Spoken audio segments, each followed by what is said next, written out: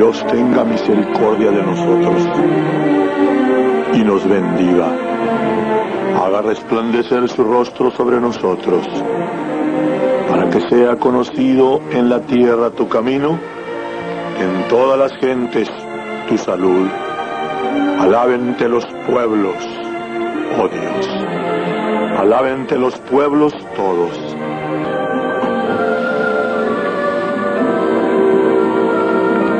Alábente los pueblos, oh Dios, todos los pueblos te alaben. La tierra dará su fruto, nos bendecirá Dios, el Dios nuestro. Bendíganos Dios y témanlo todos los fines de la tierra. Una vez más, Dios mío, con todo reconocimiento vengo delante de ti a darte gracias primeramente, porque tu amor y tu misericordia es grande para con nosotros. Dios mío, te doy gracias en este día y bendigo tu nombre que es grande sobre toda la tierra. Jesús, mi Señor, te pido que tú seas quien asistas, unjas mis labios y el oído de cada uno de aquellos tus hijos, mis hermanos y amigos que me escucharon. Extiende tu mano sobre los que se encuentran en aflicción, enfermos, aprisionados en prisiones espirituales, se encuentran en los lugares de angustia y dolor. Dios mío, en situaciones que solamente tú eres el único que puedes llegar. Extiende tu mano y tócales. Hazlo en el nombre maravilloso de Jesucristo, mi Señor y Dios. En el nombre precioso, poderoso de Jesús, mi Señor. En tu nombre, Dios mío. Hazlo. Gracias, Padre Santo. Gracias, Señor.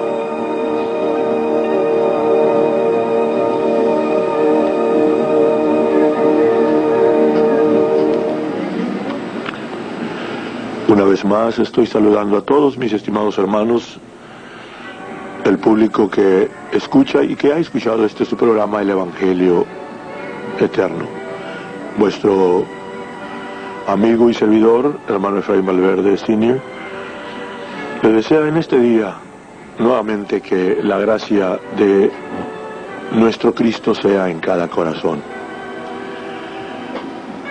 Le doy a Él una vez más las gracias por permitirme la oportunidad de venir delante de ustedes y espero que así como he pedido, así como le he suplicado a mi Dios, sea Él el que obre, el que asista, el que unja tanto mis labios como también el oído de mi hermano, de mi amigo que escucha, para que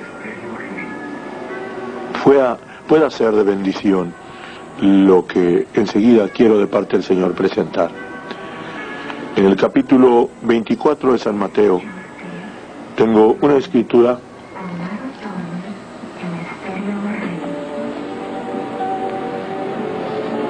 en el capítulo 24 de San Mateo, el 25 de San Mateo, del verso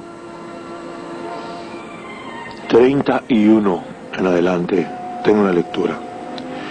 Y cuando el Hijo del Hombre venga en su gloria y todos los santos ángeles con él, entonces se sentará sobre el trono de su gloria, y serán reunidas delante de él todas las gentes, y los apartará los unos de los otros, como aparta el pastor las ovejas de los cabritos. Y pondrá las ovejas a su derecha y a los cabritos a la izquierda.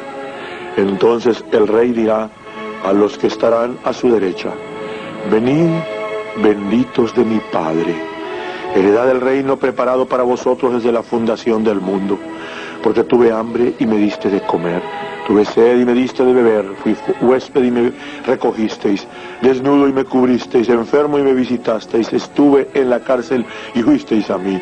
Entonces los justos le responderán diciendo, Señor, ¿cuándo te vimos hambriento y te sustentamos? ¿O sediento y te dimos de beber? ¿Y cuándo te vimos huésped y te recogimos? ¿O desnudo y te cubrimos? ¿O cuando te vimos enfermo o en la cárcel y vinimos a ti? Y respondiendo el rey les dirá, de cierto os digo que en cuanto lo hiciste a uno de estos mis hermanos pequeñitos, a mí lo hicisteis. Entonces dirá también a los que están a la izquierda, apartados de mí, malditos, al fuego eterno, preparado para el diablo y para sus ángeles. Porque tuve hambre y no me diste de comer, tuve sed y no me diste de beber, fui huésped y no me recogisteis, desnudo y no me cubristeis, enfermo y en la cárcel y no me visitasteis. Entonces también ellos le responderán diciendo, Señor, ¿cuándo te vimos hambriento o sediento o huésped o desnudo o enfermo o en la cárcel y no te servimos?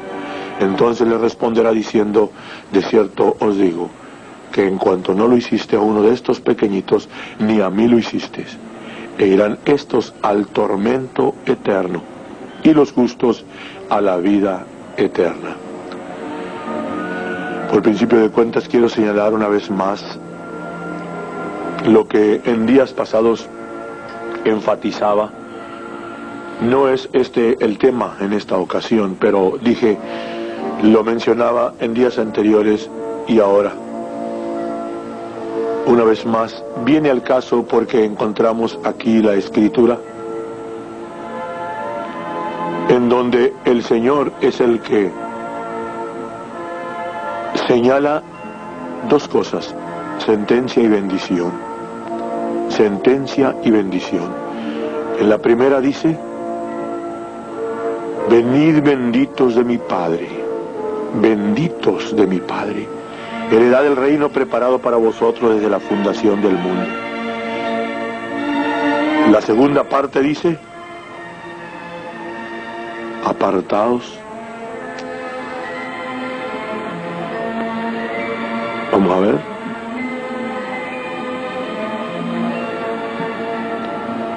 Apartaos de mí, malditos,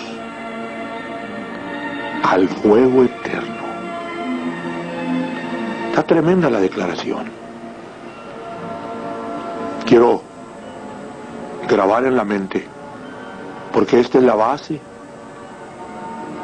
para actuar. Porque si no estamos conscientes de la bendición y de la maldición, entonces no nos va a tener de mover el mensaje, la acción que está aquí señalada, que corresponde a nosotros. Tenemos que estar conscientes. Tenemos que estar conscientes de el resultado de una cosa o de la otra, benditos o malditos. Apartaos de mí, malditos, al fuego eterno preparado para el diablo y para sus ángeles. Y termina el capítulo diciendo, e irán estos al tormento eterno y los justos a la vida eterna. ¿Qué es lo que implica aquí? Dije que en días pasados mencionaba que hay juicio, hay condenación, hay juicio y hay condenación eterna.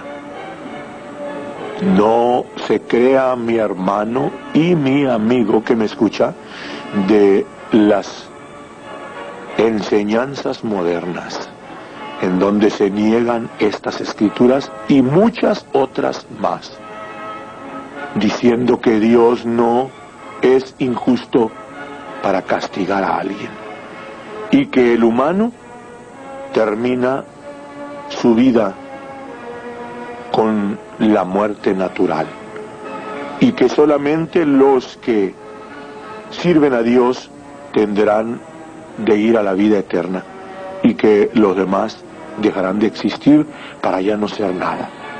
Aquí dije, no es este el tema, pero debe de ser el móvil entender esto. Debe de ser el móvil. La otra vez señalé el texto que dice: muchos de los que duermen en el polvo de la tierra serán despertados, unos para vida eterna y otros para vergüenza y confusión perpetua. Mencioné también la escritura donde dice que está establecido a los hombres que mueran una vez y después el juicio. No es posible negar las dos cosas: la bendición de Dios, la vida eterna en gloria con el Creador, en luz, y la maldición para vivir en una eternidad lejos de la presencia de la gloria del Creador, de su luz, porque Él es luz. Pero ahora, ¿qué es lo que el Señor intenta con señalar estas dos opuestas expresiones? Benditos y malditos. Está hablando de algo que es importantísimo, que a mí de mi parte me desespera. Créanmelo, porque veo que son muchos los cristianos. No he vivido en un rincón, no está sujeto o reducido mi ministerio a cuatro paredes por una vida. He caminado, he viajado a través de fronteras y a través también de barreras denominacionales y de lengua, de razas, y me consta plenamente lo que digo enseguida, que conozco multitudes de cristianos egoístas, para quienes ciertamente hay una gratitud por la salvación que han recibido. Se alegran, se regocijan por el bien que han recibido de Dios. Bendicen a Dios también. Pero cuando llega el momento de poner por obra la parte que a ellos corresponde, la parte que a nosotros, que a todos corresponde, o sea, de servir, lo hacen con la medida propia, no con la medida de Dios, sino con su propia medida, bendiciendo a quien desean, sirviendo a quien quieren, amando a quien a ellos les place, haciendo el bien a los que ellos consideran conveniente. Esa es la regla de ellos, no es la de Dios. Esa no es la de Dios, porque Dios hace que salga su sol sobre malos y buenos, hace que caiga su lluvia sobre justos e injustos. Él no nomás le da la vida al que le sirve, también le da la vida al que lo maldice, al que lo niega. Pero son multitudes de cristianos egoístas, dije, que han olvidado, basados en estas dos expresiones del Señor, una de bendición y otra de maldición, han olvidado que tienen que ver con nuestro cristianismo, que tienen que ver con nuestra actuación. Y quiero llamar la atención a una expresión muy común que se oye entre los llamados cristianos. Entre paréntesis, una vez más, mis hermanos, vuelvo a enfatizar el hecho que cuando yo hablo de los cristianos, yo no estoy hablando de una denominación nomás, yo no estoy hablando de un grupito nomás, son docenas, son cientos de grupos religiosos, de denominaciones, de organizaciones religiosas. Yo no estoy dirigiéndome a ninguno en lo particular. Hago la aclaración porque ha habido quienes me han dicho que yo hablo de ellos, que yo maltrato a este grupo y al otro. Yo no menciono ningún grupo. Lo que pasa es que el que está fuera del orden de Dios, cuando se habla la palabra del Señor, le afecta, porque la verdad, dice un dicho que no peca pero incomoda, pero el Señor también dijo que la verdad es la que nos hará libres. Y hago esta aclaración de que no estoy hablando nomás de lo que se trata de un grupo, estoy dirigiéndome a todos los que profesen ser cristianos. A todo el que diga que está sirviendo a Dios, y mayormente aquellos que dicen que conocen la Biblia, y más aquellos que dicen que han recibido el Espíritu Santo de Dios, y más aquellos que dicen que han recibido revelación para entender que Jesucristo es el Dios de los cielos, y aún han invocado su nombre para el perdón de sus pecados. ¡Ay de él! ¡Ay de ella! ¡Ay de aquellos!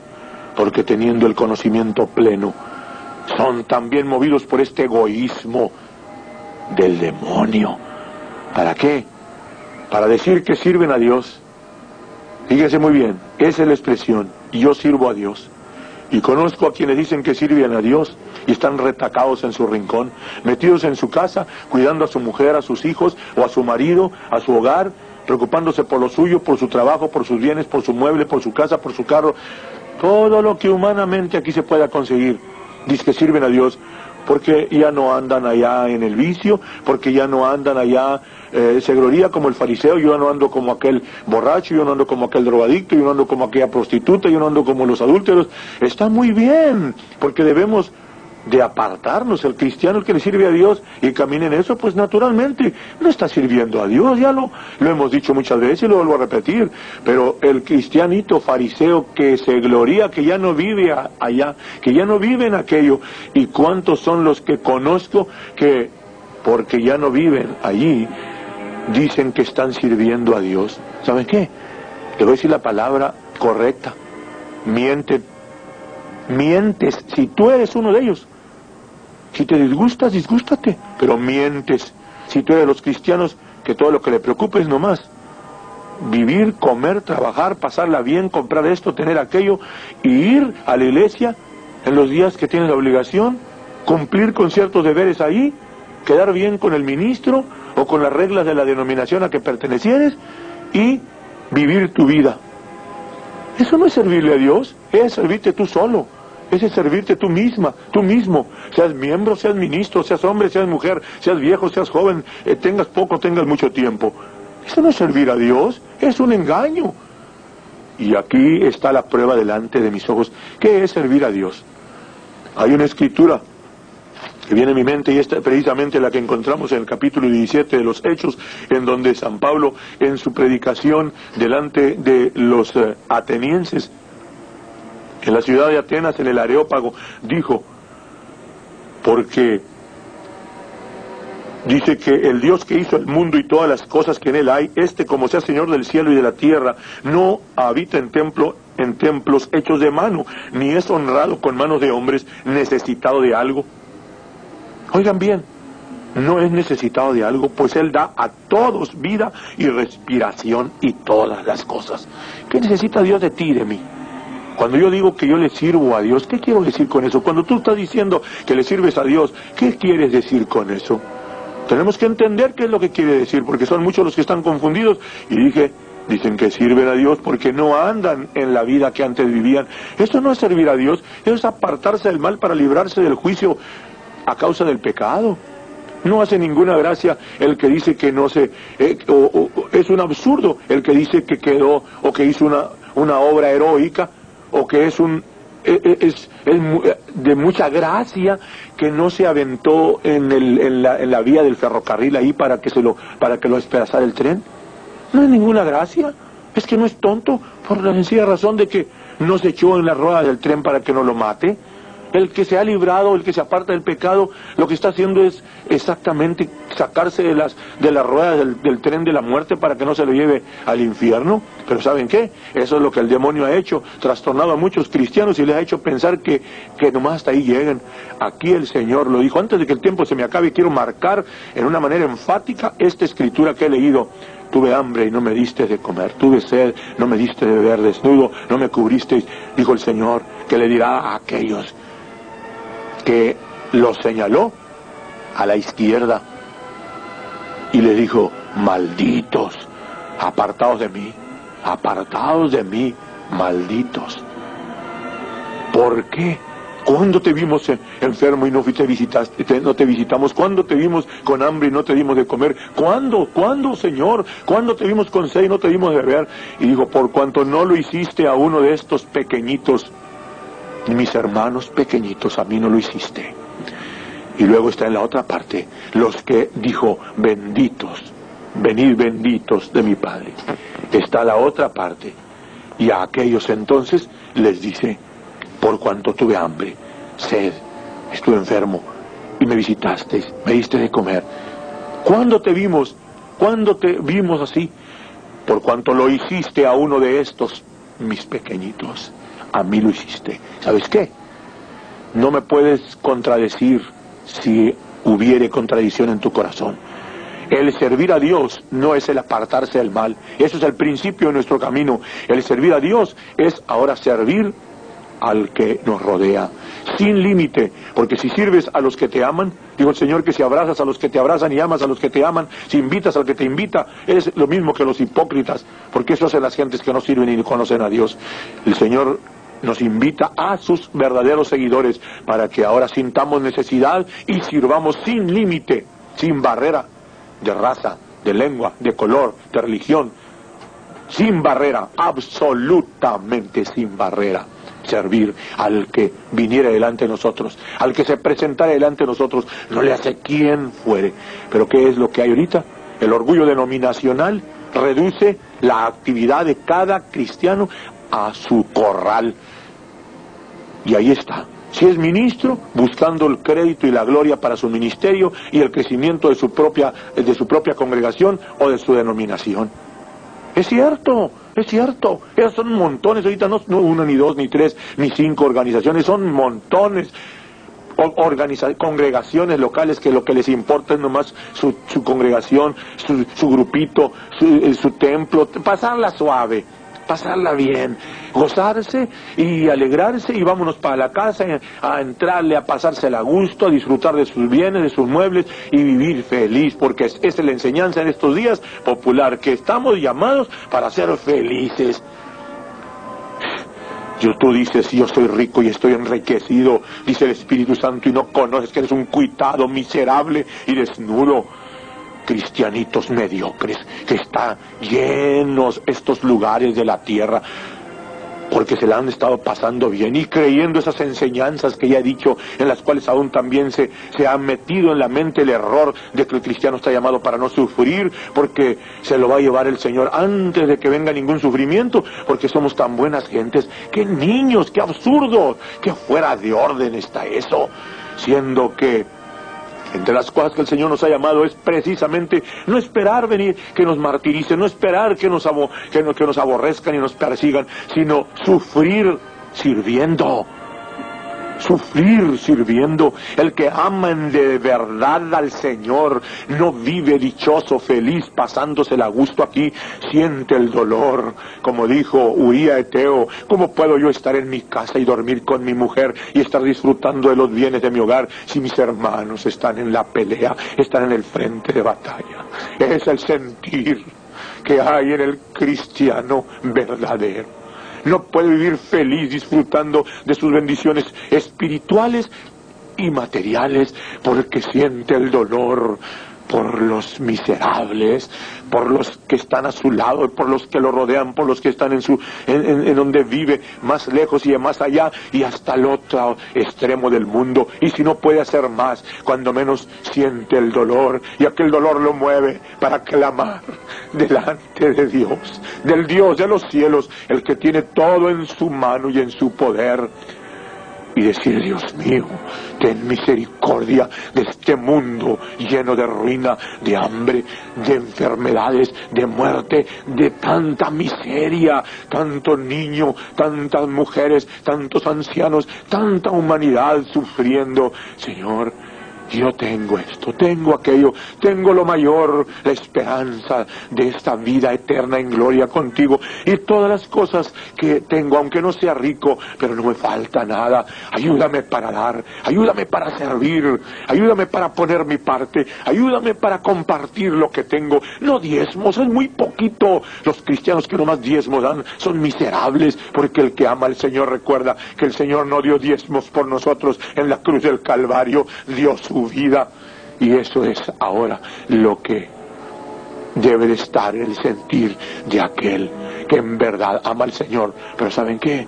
Hay muy pocos, muy poquitos, Muy poquitos, lo repito, no he vivido en un rincón y me consta lo que estoy hablando y me ha dolido mirar, por donde quiera que ando, de todas las razas, de todas las lenguas, mirar ese espíritu egoísta, horrible, y dice que salvo, canta, se gloria, salta, brinca, habla en lenguas, da gloria, se gloria por la revelación, porque es bautizado en el nombre de Jesucristo.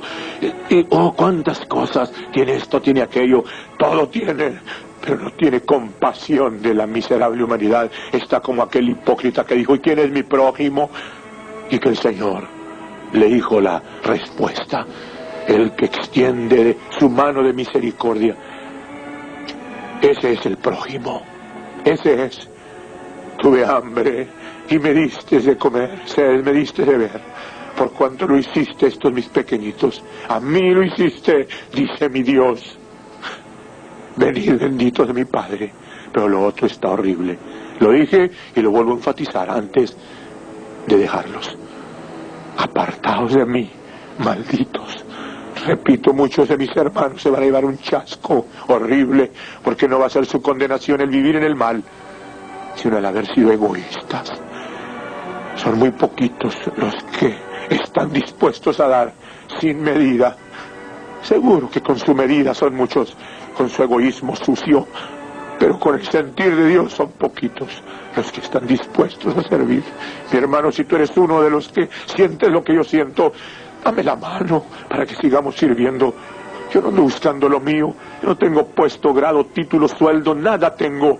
Todo lo que tengo en mi alma es un desespero y un dolor de mirar la miseria que hay a nuestro alrededor, cerca y lejos, y por alrededor del mundo entero. Y quiero ayudarles hasta donde alcanzo, con lo que hago, por las publicaciones, por el radio, por los viajes, a través de las fronteras, no nomás en el continente, sino a través aún de los mares, gastándonos para servir. ¿Por qué? Porque si lo hacemos a los pequeñitos, empezando ¿con quién? Con Israel, con el pueblo judío, con Israel, nuestro hermano, porque es el hermano pequeñito del Señor. De cierto que no perderemos nuestra recompensa.